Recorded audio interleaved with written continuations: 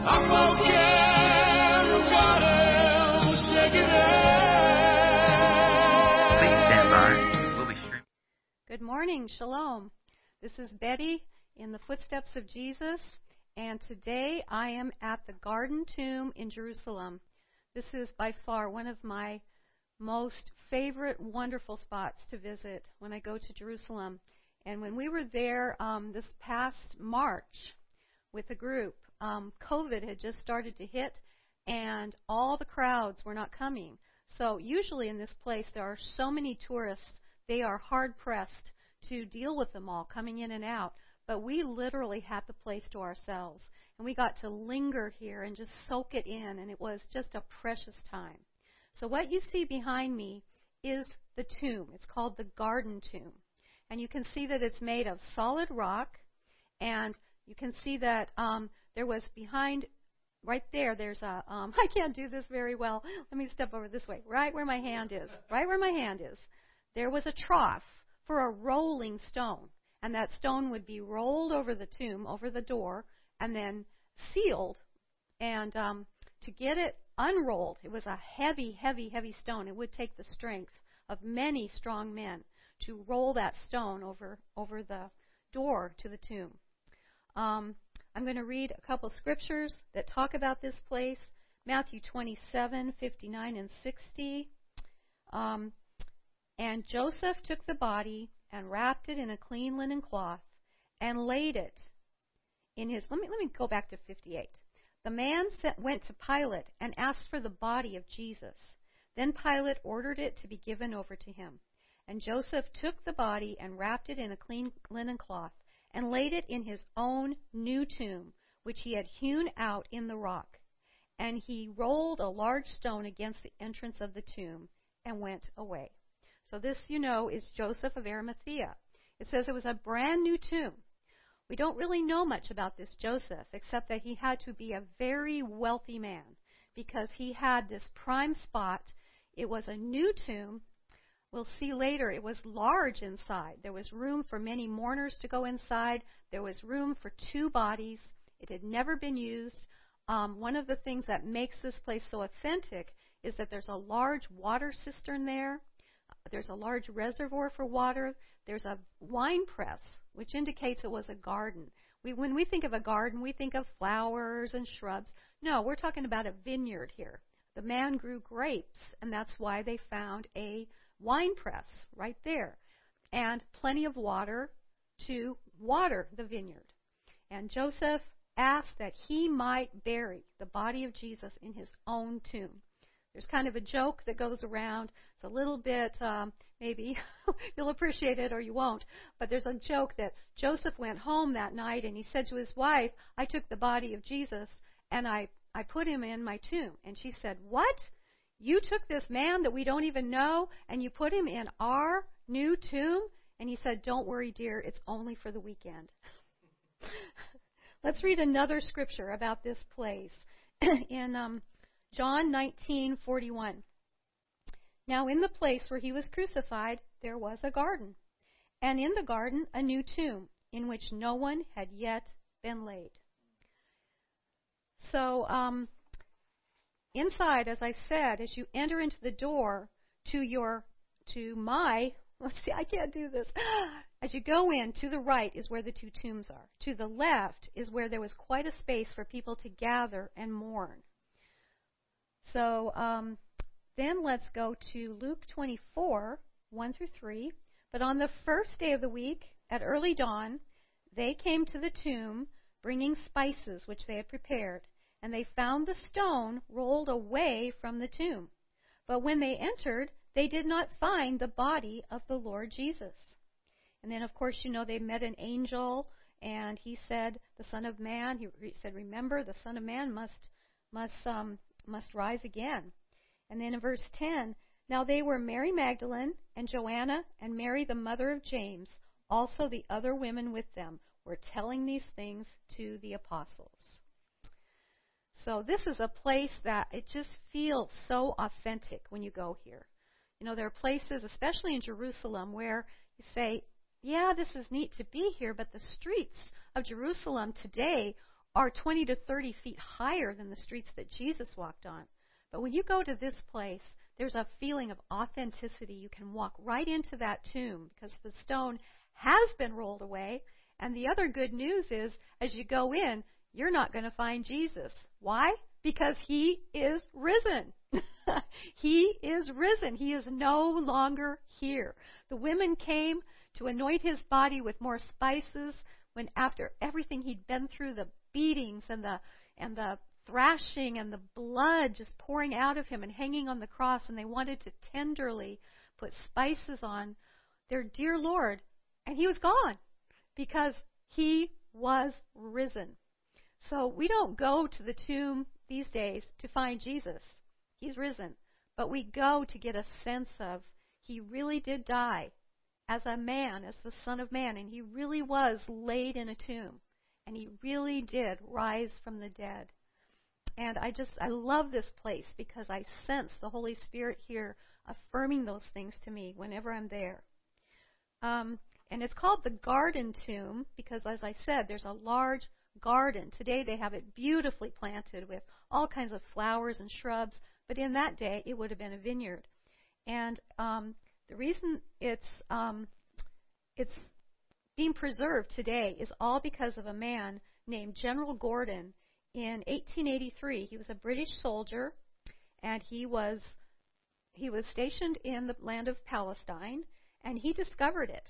He was in a hotel just down the street, and he kept looking at what we're going to talk about next, this hill that looked like a skull, and he couldn't get past it. He couldn't get over it. So as he came and began to explore, then he found this tomb in this area, and it was a British association bought it, and they have kept it since about 1900. And as you go in today, these beautiful, lovely British people are still the people who own and maintain this very holy, awesome place. They're just wonderful people. They don't charge you to go and see it. They do it all by faith, by offerings. So it just is such a treasure that was found by General Gordon. So now let's switch over. We're going to just turn our eyes from this garden tomb, and you go up a few steps, you can see the hill, the place of the skull. So we're going to walk over there. Yep, there it is, the skull. And, you know, some traditions think that the place of Jesus' crucifixion and burial is inside the Old City walls at a place called the Church of the Holy Sepulchre. And there's many questions raised. Some people are on the side of the Holy Sepulchre. Some people are on the side of Gordon's Calvary or General Gordon's Garden Tomb. I definitely am on this side.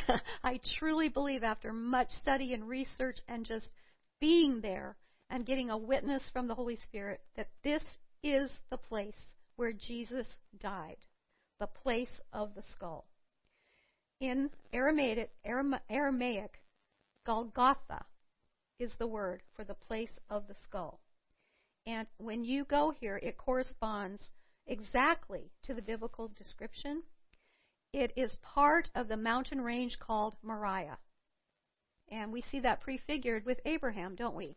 That he sacrificed, but then God stopped him, his son Isaac. He was ready to sacrifice Isaac. And the word that was given is the sacrifice will be provided in this place. So this is part of the mountain range or the hill range called Moriah. So that fits the biblical description. Another reason this fits the biblical description is because this is right outside the Damascus Gate. And that's where Jesus would have gone out of the city into the quarry area where much of that Jerusalem stone was hewn out to this place of stone where we find this hill called the place of the skull, or Golgotha. It fits historical records. It fits biblical records. Now, if you'd see at the bottom, there is asphalt, right? You can't see very much, but if you see that skull, you can see the two eyes. The nose has been eroded away over the years with rain and just erosion, but the nose used to be much more prominent. If you see old pictures from 1900, you can see the nose. The skull was much more prominent. And at the bottom, you see the asphalt. Well, that used to be part of a road, the road leading to Damascus. You come out the Damascus Gate, and it was the junction of the Jaffa Road and the Damascus Road, a very important location. He was not, here's my thing that I want to say to you. Jesus was not crucified on a hill far away. Stood an old rugged cross. I love that song. But we get this picture in our minds of some peaceful hill far away. No, this place was at the crossroads as people came into Jerusalem and went out of Jerusalem. And this fits the Roman way of crucifixion. They wanted as many people as possible to pass by and witness what happened to people who presented a threat to Rome. So when I've been here so many times before, and I've looked there, I pointed out the asphalt. The asphalt is part of a very, very busy Palestinian bus station. And also taxi cabs. Honking, honking, honking. Buses coming and going, spewing out exhaust. And I used to get so angry and frustrated, like, this is terrible that the Palestinians have come in and put this bus station here on purpose in this holy spot. And if you'll notice on top, you see graves. The Palestinians have also made a Muslim cemetery up there because their hope actually is to make the thing collapse so that it won't show its shape anymore. But it used to make me so angry. How can you come into this holy spot where my Lord Jesus died and have your honking buses, your honking taxis, and your gas-spewing buses and the clamor? And then a few times ago when I was in Israel, I was sitting there looking at it, and I was just convicted like, Betty, don't you get it? This is exactly how Jesus died. Now, it wasn't buses and taxis, it was camels and donkeys, and they were making their noises, and it was vendors shouting to each other and caravans coming through, but it was the same environment in which our Lord died. He died in the midst of his enemies, right at ground level. It doesn't say he died on top of the skull. He died at the place of the skull. So he was down at ground level in the midst of coming and going in the midst of his enemies. So I'm not upset with that Palestinian bus station anymore. It has created for us really how Jesus died, not peacefully, but where they could spit at him, where they could call him names, where they could all see him as he hung in his shame on the cross. Amen? So let's read a couple scriptures that sort of give this the scriptural background and the picture of this. Matthew 27, starting with verse 33. And when they had come to a place called Golgotha, which means place of a skull, they gave him wine to drink. How could they have even done that if he was way up on a hill, right? They could reach him.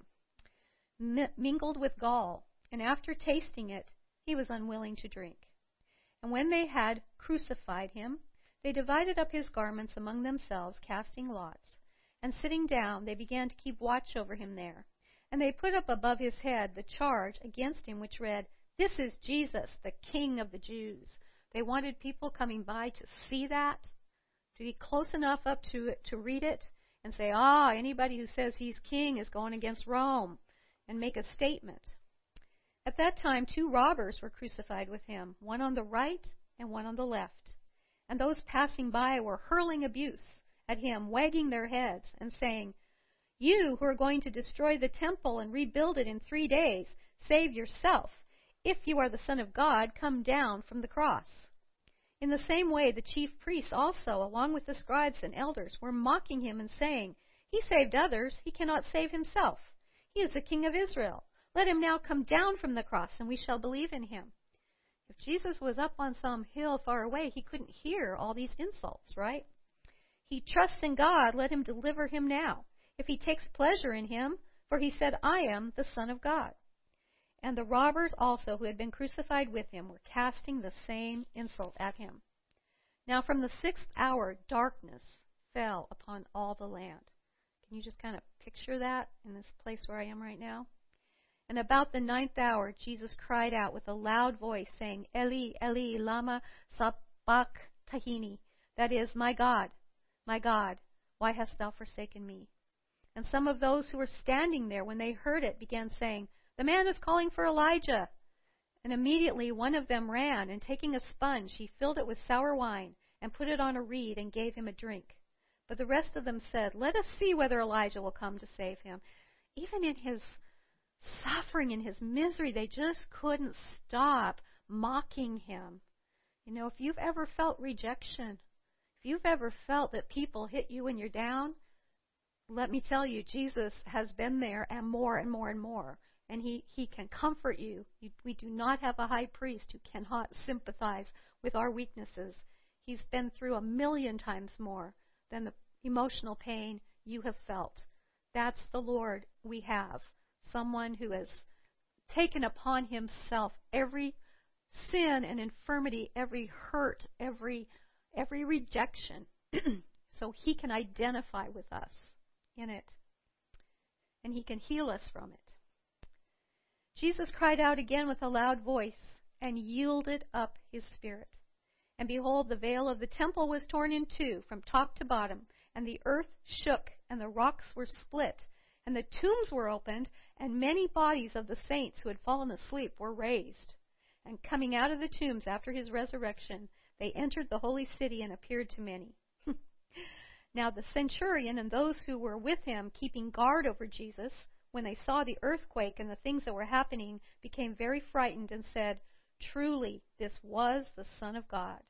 And many women were there, looking on from a distance, who had followed Jesus from Galilee, ministering to them, among whom was Mary Magdalene, along with Mary, the mother of James and Joseph, and the mother of the sons of Zebedee. This account is told in all four Gospels of the excruciating death of Jesus and details surrounding it. I really urge you, if you can go with it to Israel, with me or with anyone else, make sure you visit the Garden Tomb. Amen? So to wrap up, let's go back. Let's go back to the tomb. We just have to take a few steps away because Golgotha and the tomb are just right next to each other. So, Kyung, if you could put me back to the tomb. Matthew 28. Going on where we are here, but into Matthew 28, 5. I think I'll start with 1.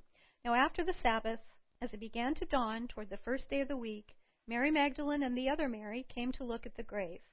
And behold, a severe earthquake had occurred, for an angel of the Lord descended from heaven and came and rolled away the stone and sat upon it.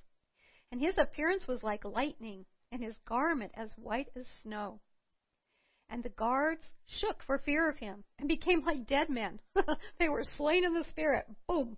And the angel answered and said to the women, do not be afraid, for I know that you are looking for Jesus, who has been crucified.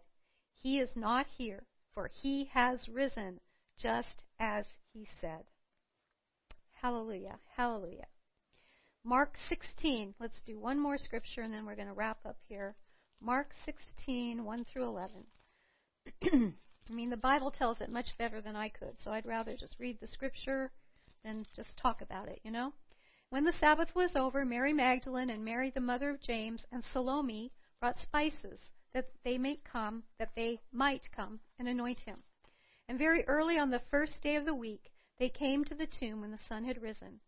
And they were saying to one another, who will roll away the stone for us from the entrance of the tomb? Remember I told you there's a trough there for a huge stone that weighed about 1 ton. And it would take many strong men to roll it away so they could get in and anoint the body of Jesus. And looking up, they saw that the stone had been rolled away, although it was extremely large. And entering the tomb, they saw a young man sitting at the right, wearing a white robe, and they were amazed. When I go in, you can go inside this tomb. The British people who own it have made it so that you can go inside, you can touch it. Imagine going in and finding an angel there. It's just the coolest experience. And he said to them, do not be amazed. You are looking for Jesus the Nazarene, who has been crucified. He has risen. He is not here. Behold, here is the place where they laid him. But go, Tell his disciples and Peter. He emphasized Peter because he knew what Peter had just gone through with denying the Lord and how he felt about himself. So he wants Peter to especially hear what has happened. He is going before you into Galilee. There you will see him, just as he said to you. And they went out and fled from the tomb, for trembling and astonishment had gripped them. And they said nothing to anyone, for they were afraid. Now after he had risen early on the first day of the week, he first appeared to who? Mary Magdalene, from whom he had cast out 7 demons. There's a whole sermon in itself there of the grace and love and mercy and total forgiveness of our Lord, that a woman that came from her past was the first one that encountered him. She went and reported to those who had been with him while they were mourning and weeping. And when they heard that he was alive and had been seen by her, they refused to believe it. But we believe it, don't we? And eventually they came to believe it. They'd just been through so much shock, so much trauma, so much heartache, they couldn't quite take it in. It was too much. And I'm sure that would be us too if we were part of his inner circle at that time. But they did come to believe it, and we believe it today. So where I am today, at the Garden Tomb, outside the gate, the Damascus gate of Jerusalem, this is the gospel.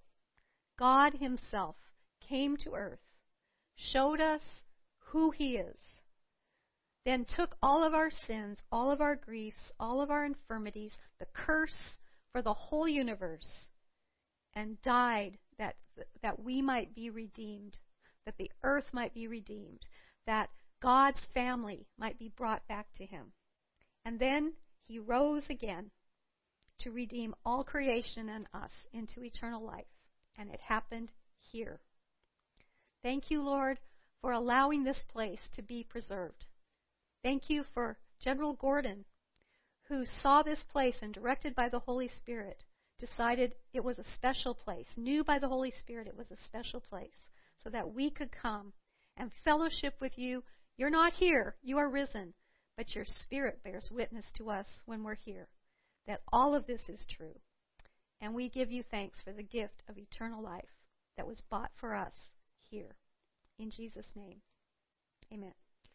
See you next time in the footsteps of Jesus.